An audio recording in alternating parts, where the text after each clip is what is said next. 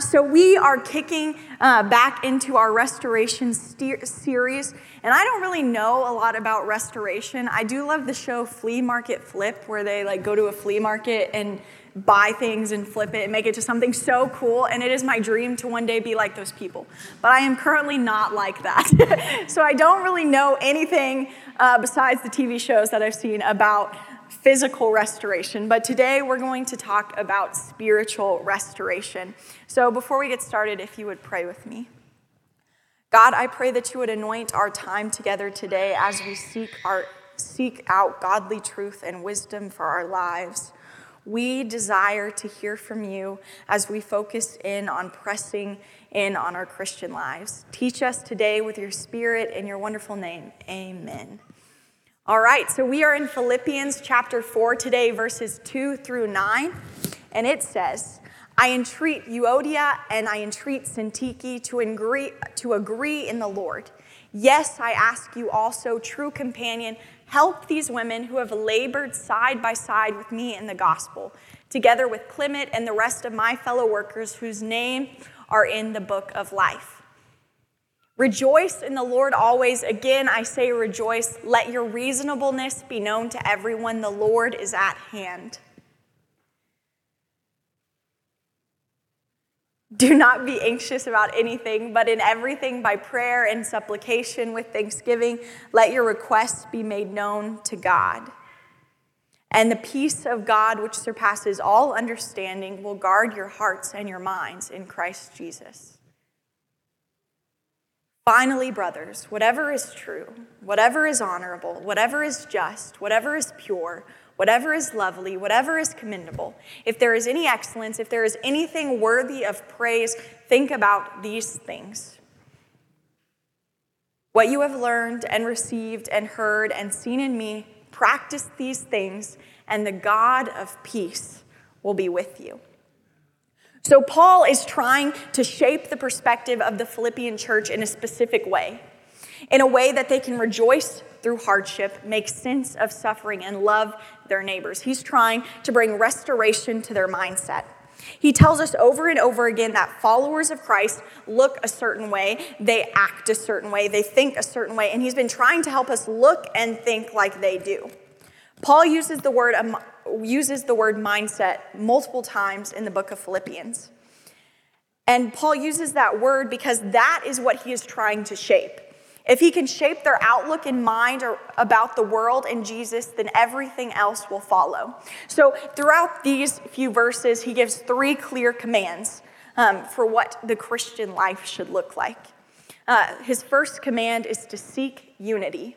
In verses 2 through 5, it says, I entreat Euodia and I entreat Syntyche to agree in the Lord. Yes, I ask you also, true companion, help these women who have labored side by side with me in the gospel, together with Clement and the rest of my fellow workers whose names are in the book of life. So these Philippians have this thriving community of believers, but there's this friction we see here between Euodia and Syntyche, and we can relate to this. We at Evangel Temple have a thriving community of believers, but that doesn't mean we always agree on everything. Sometimes we butt heads about things.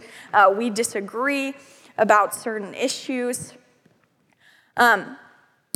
Now, we don't know what the conflict was between Euodia and Syntyche, but we know what it wasn't. It wasn't a doctrinal issue because Paul would have corrected it. It wasn't a sin issue because Paul would have rebuked it. And what we must understand is these women were mature and faithful, and they devoted their life to the gospel. But because of their maturity and their faithfulness, it didn't safeguard them against arguing over less important issues, over preferences or opinions. And there's nothing wrong with having preferences or opinions, but when that hinders our unity, that's an issue.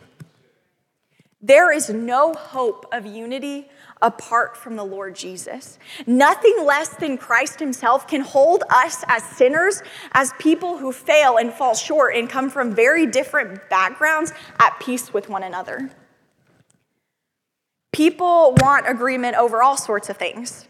I've known people who want to unify the church over their view of end times, a translation of the Bible, having the building decorated a certain way, musical styles, more recently masks and social distancing and political parties. And the body of Christ is made up of men and women and children of every tribe, every tongue, every nation. And unity is only possible if we rise above human experience, preferences, opinions, and focus on the Lord. We see that the peace of the church is of the utmost importance to Paul. Paul knows that this disunity between Euodia and Syntyche could cause a greater disunity in the congregation as a whole. And is unity that important to us today? Are we willing to lay down our differences, our preferences, our opinions to pursue the cause of Christ? Verse 4 says, "Rejoice in the Lord always. Again, I will say rejoice. Let your reasonableness be known to everyone. The Lord is at hand." So Paul goes on to say, rejoice in the Lord. Rather than argue about what you guys don't have in common, let us rejoice in the thing that brings us together, Jesus. When Paul is speaking of rejoicing, he certainly isn't talking about the kind of happiness that the world talks about. He doesn't mean do whatever it takes to be happy. He's not talking about this random emotional response because you've set your life up to take care of yourself. The word rejoice throughout Philippians is the Greek word that means gift. This isn't a forced emotion that you make yourself feel when bad things happen. To rejoice literally means to be aware of a gift. The gift of life, the gift of breath, the gift of getting up in the morning. To rejoice means to be aware of this gift. It's about waking up to this reality that even on the hardest days, I have a gift. The reality that life is good because Jesus has reconciled us to the Father and he is making all things new. And I believe that rejoicing is something that we have to condition ourselves to do, not because we aren't thankful for the life that God's given us, just because we forget sometimes. It's also pausing in the middle of the hard days and remembering that even though this situation is painful, this is hard, I don't know what to do, but I still have something to rejoice about. Everything may be crumbling around me, but I still have a gift to be thankful for. I think a lot of us felt this in the year of 2020. I don't think any of us are going to look back and be like, wow, that was an awesome year. No, I don't think any of us are going to say that. But in the midst of that turmoil and chaos and the unknown, we still had a gift to be thankful for. We still have a gift to be thankful for in the unknown that is this year as well. And Paul is a perfect example of this. As he is writing these words, Paul is sitting in prison. And Paul had a reason not to rejoice. But he knew that God deserved his praise despite his circumstances. Though he's sitting in prison, God still deserves his praise. Verse 5, Paul says, to let your reasonableness be known to everyone. So this word reasonableness, your Bible might say gentle spirit or gentleness. And it's a little tricky to translate. Being reasonable means that you can be reasoned with. In the context of relationships and conflict, it means that you're winnable, that you're eager for reconciliation, that you're eager for restoration. And I think the best way to summarize this is the idea that we are to yield to one another in the Lord, or let my desire or your desire for restoration be known to everyone. Everyone should know you as a person of peace, a person that is eager to forgive, a person that is eager to reconcile those differences. And because we're sinners and we offend people, and because other people are sinners and offend us, when we offend others, we are to be humble and contrite and long for peace. And when we're offended by others, we are to be reasonable, winnable, and eager to forgive. And it's hard to admit that we're wrong, but it's equally, if not sometimes harder, to forgive those who have wronged us. That's why I think that the focus of reconciliation in the epistles is not on the offender, but on the offended. Because it's so difficult when someone's done something wrong to you to want to seek restoration, to seek reconciliation with that person. I think we've all been there at some point when someone's done us harm. You're not like, yeah, I want to go forgive them. That sounds nice. None of us really think that, but that's what we have a call to do, to be eager to forgive, to be eager for unity, to eager for reconciliation. Romans 12:18 says, if possible, so far as it depends on you, live peaceably with all. And now we can't make others act that way. We can't make others seek peace, but we can govern ourselves. We have control of ourselves, and with the help of the Holy Spirit, we can find unity in the Lord. So first, we must seek unity, and the second command that Paul gives is to be prayerful. Verses 6-7 say, do not be anxious about anything, but in everything, by prayer and supplication with thanksgiving, let your requests be made known to God. And the peace of God, which surpasses all understanding, will guard your hearts and your minds in Christ Jesus. So Paul makes a very important contrast in these verses. He knows, as we know today, that anxiety plagues us. It incapacitates us and keeps us in bondage to the fears of the unknown, to the fears of the future. So it's really important that when Paul covers the issue of worry, he tells us to worry in nothing or not one thing. Paul's not giving us a command to lessen our worry or even change the focus of our worry. And he's not even telling us to eliminate our worry. What Paul is telling us is to take our worry and replace it with prayer. And a lot of time, our worry is an issue of control. I'm afraid of the future because I don't have control of the future. I don't know what tomorrow's going to bring. This situation is scary because I have no control of the outcome.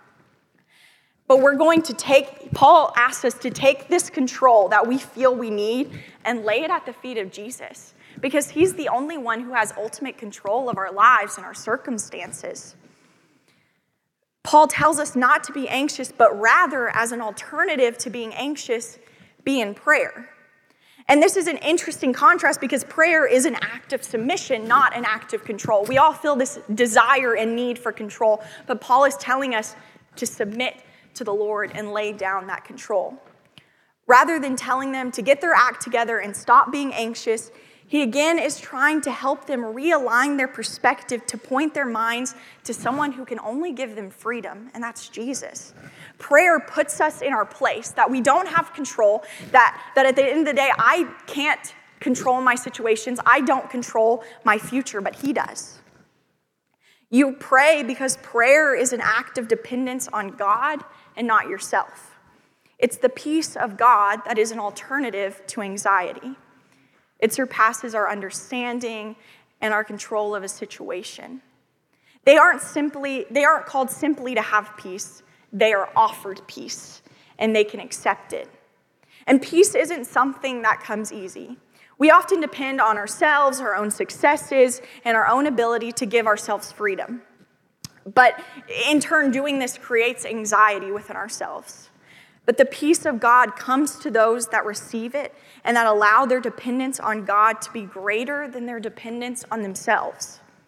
You accept and experience this peace through prayer and acknowledgement that you need God and you depend on him because you can't do it yourself. So what should you pray about? If we're called to be prayerful, what should we pray about? Verse 6 says, anything and everything you worry about. Anything and everything. So how should we pray?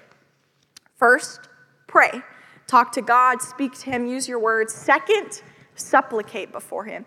This means appeal to him from your heart and your soul. And the second half of verse 6 says, with thanksgiving, let your requests be made known to God. So the word thanksgiving that Paul uses is translated from the Greek word Eucharista.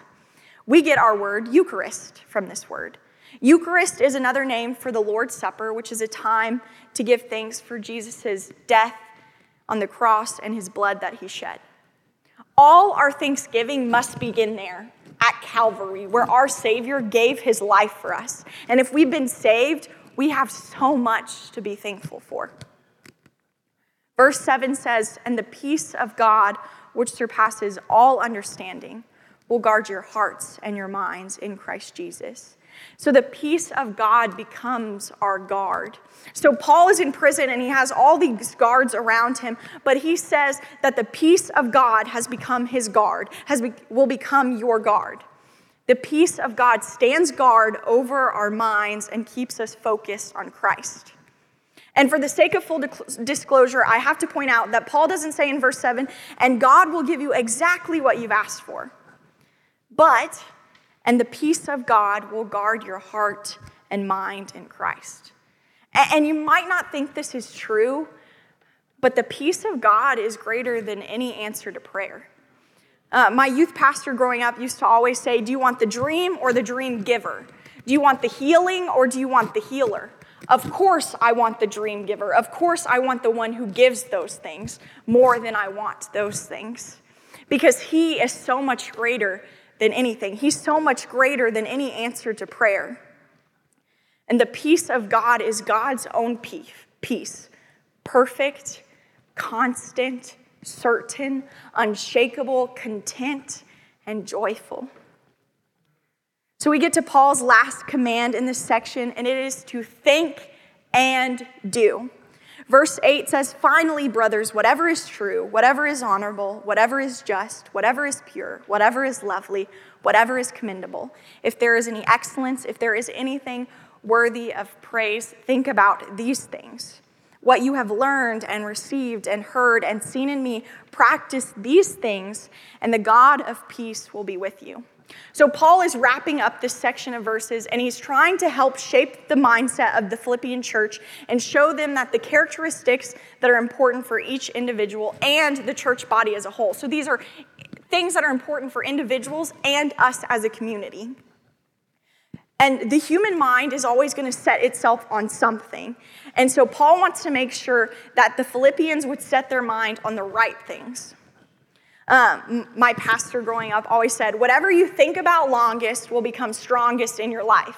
Whatever you think about longest will become strongest in your life. And I have found that so true in my own life. Whenever I dwell on certain thoughts or certain situations, I feel like that thing is my whole life. And like that's all I can think about. And every conversation is flooded with this thing that's just controlling my mind.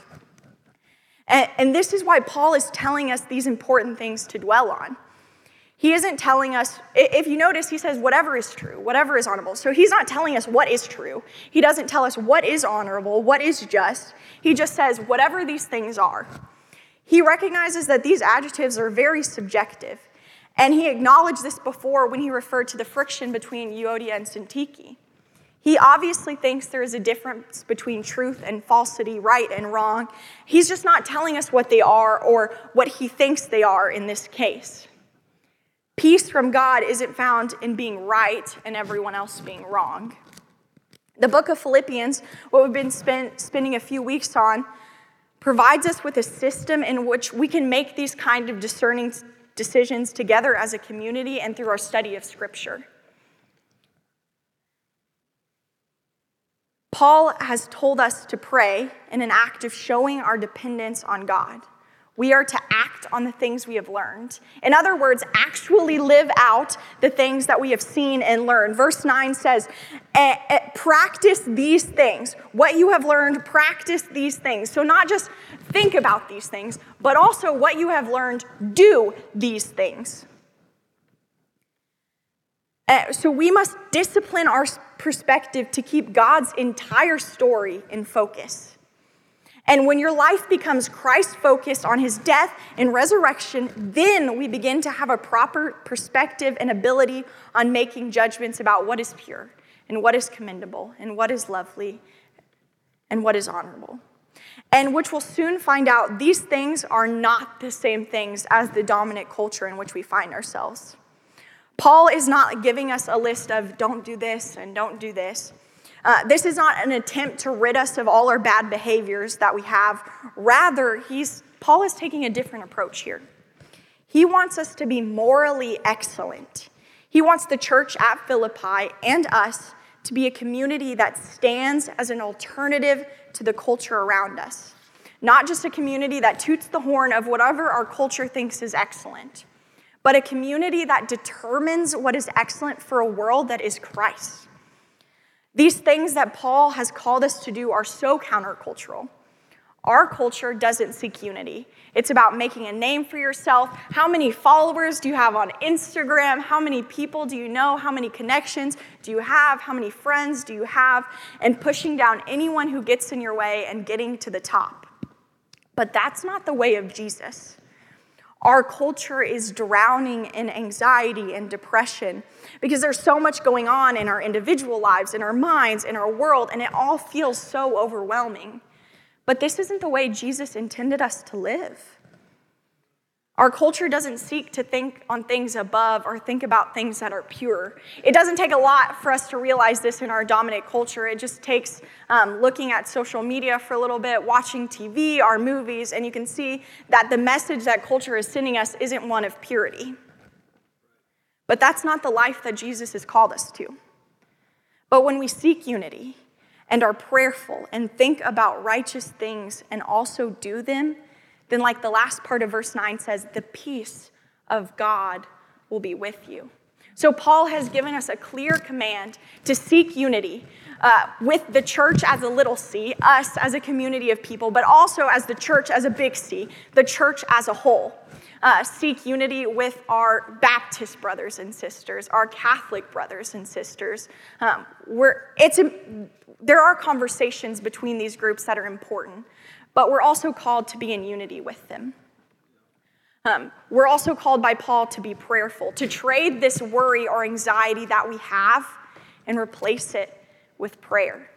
And then finally, he says to think and do. I think the and do is really important because I think in church a lot of times we do a lot of the thinking or a lot of the listening, and I come in on a Sunday or I come in on a Wednesday and I just open my brain and I'm like, Pastor, pour into me. And then we go and we're like, oh, that was a nice message. I really liked that. But we forget the second part, the do. We're like, oh, okay, let me think about what is lovely and what is pure. But we don't do any of those things. We don't live out what we've been called to do. This is such an important part of the things. What would it look like if we were to be lovely and honorable to our neighbors? What would it look like if we were like this to our community? Not only as the church as a little c, but the church at large. How unifying is that when we don't just think about these things, but also do them? That brings unity in and of itself. And that's so beautiful. The ET Youth, we just wrapped up a series on Alpha. And this last Wednesday, the video was about church. And so every video, they interview random people on the street. And one of the questions was about church and what do you think about church? Or what's your experience with church? And one of the guys, he's been in the video quite a few times, and through his answers, you can tell he's not a Christian. He doesn't believe in God. But he said something that really stuck out to me. He said that, I think church is cool because these people who are so different come together for the same cause. That's so beautiful. And I talked to the students about this on Wednesday, that we all come from so different backgrounds. We all have vastly different stories. We're from different parts of the U.S., different parts of the world, and we come together for the same cause, that is Christ. And that is so beautiful. If you guys would bow your heads with me as we pray. God, I pray that you would help us to seek unity, not just in this congregation, but at large. That we would be people who are reasonable, winnable, eager to forgive, despite how we have offended people or how people have offended us. May we be quick to forgive. God, may we help us to replace our worry for prayer and know that you have control. You're not going to drop the ball. You're not going to mess up, but you are going to come through. It may not look how we thought it would, but you have control of our lives, and we put our trust in you. And may we think about what is pure, trade our impure thoughts for pure thoughts, trade our unlovely thoughts for lovely thoughts. And may we not just think about those things, but may we also live them out. May we be kind to our neighbor. May we be lovely to our neighbor, whether that's seeing our neighbor in person or on Facebook. May we be the kind of people who live a life that represent you in everything we do, whether it's at a coffee shop, the gas station, a market, through our art, Whatever it may be, Lord, may we think and do those things. In your wonderful name, amen.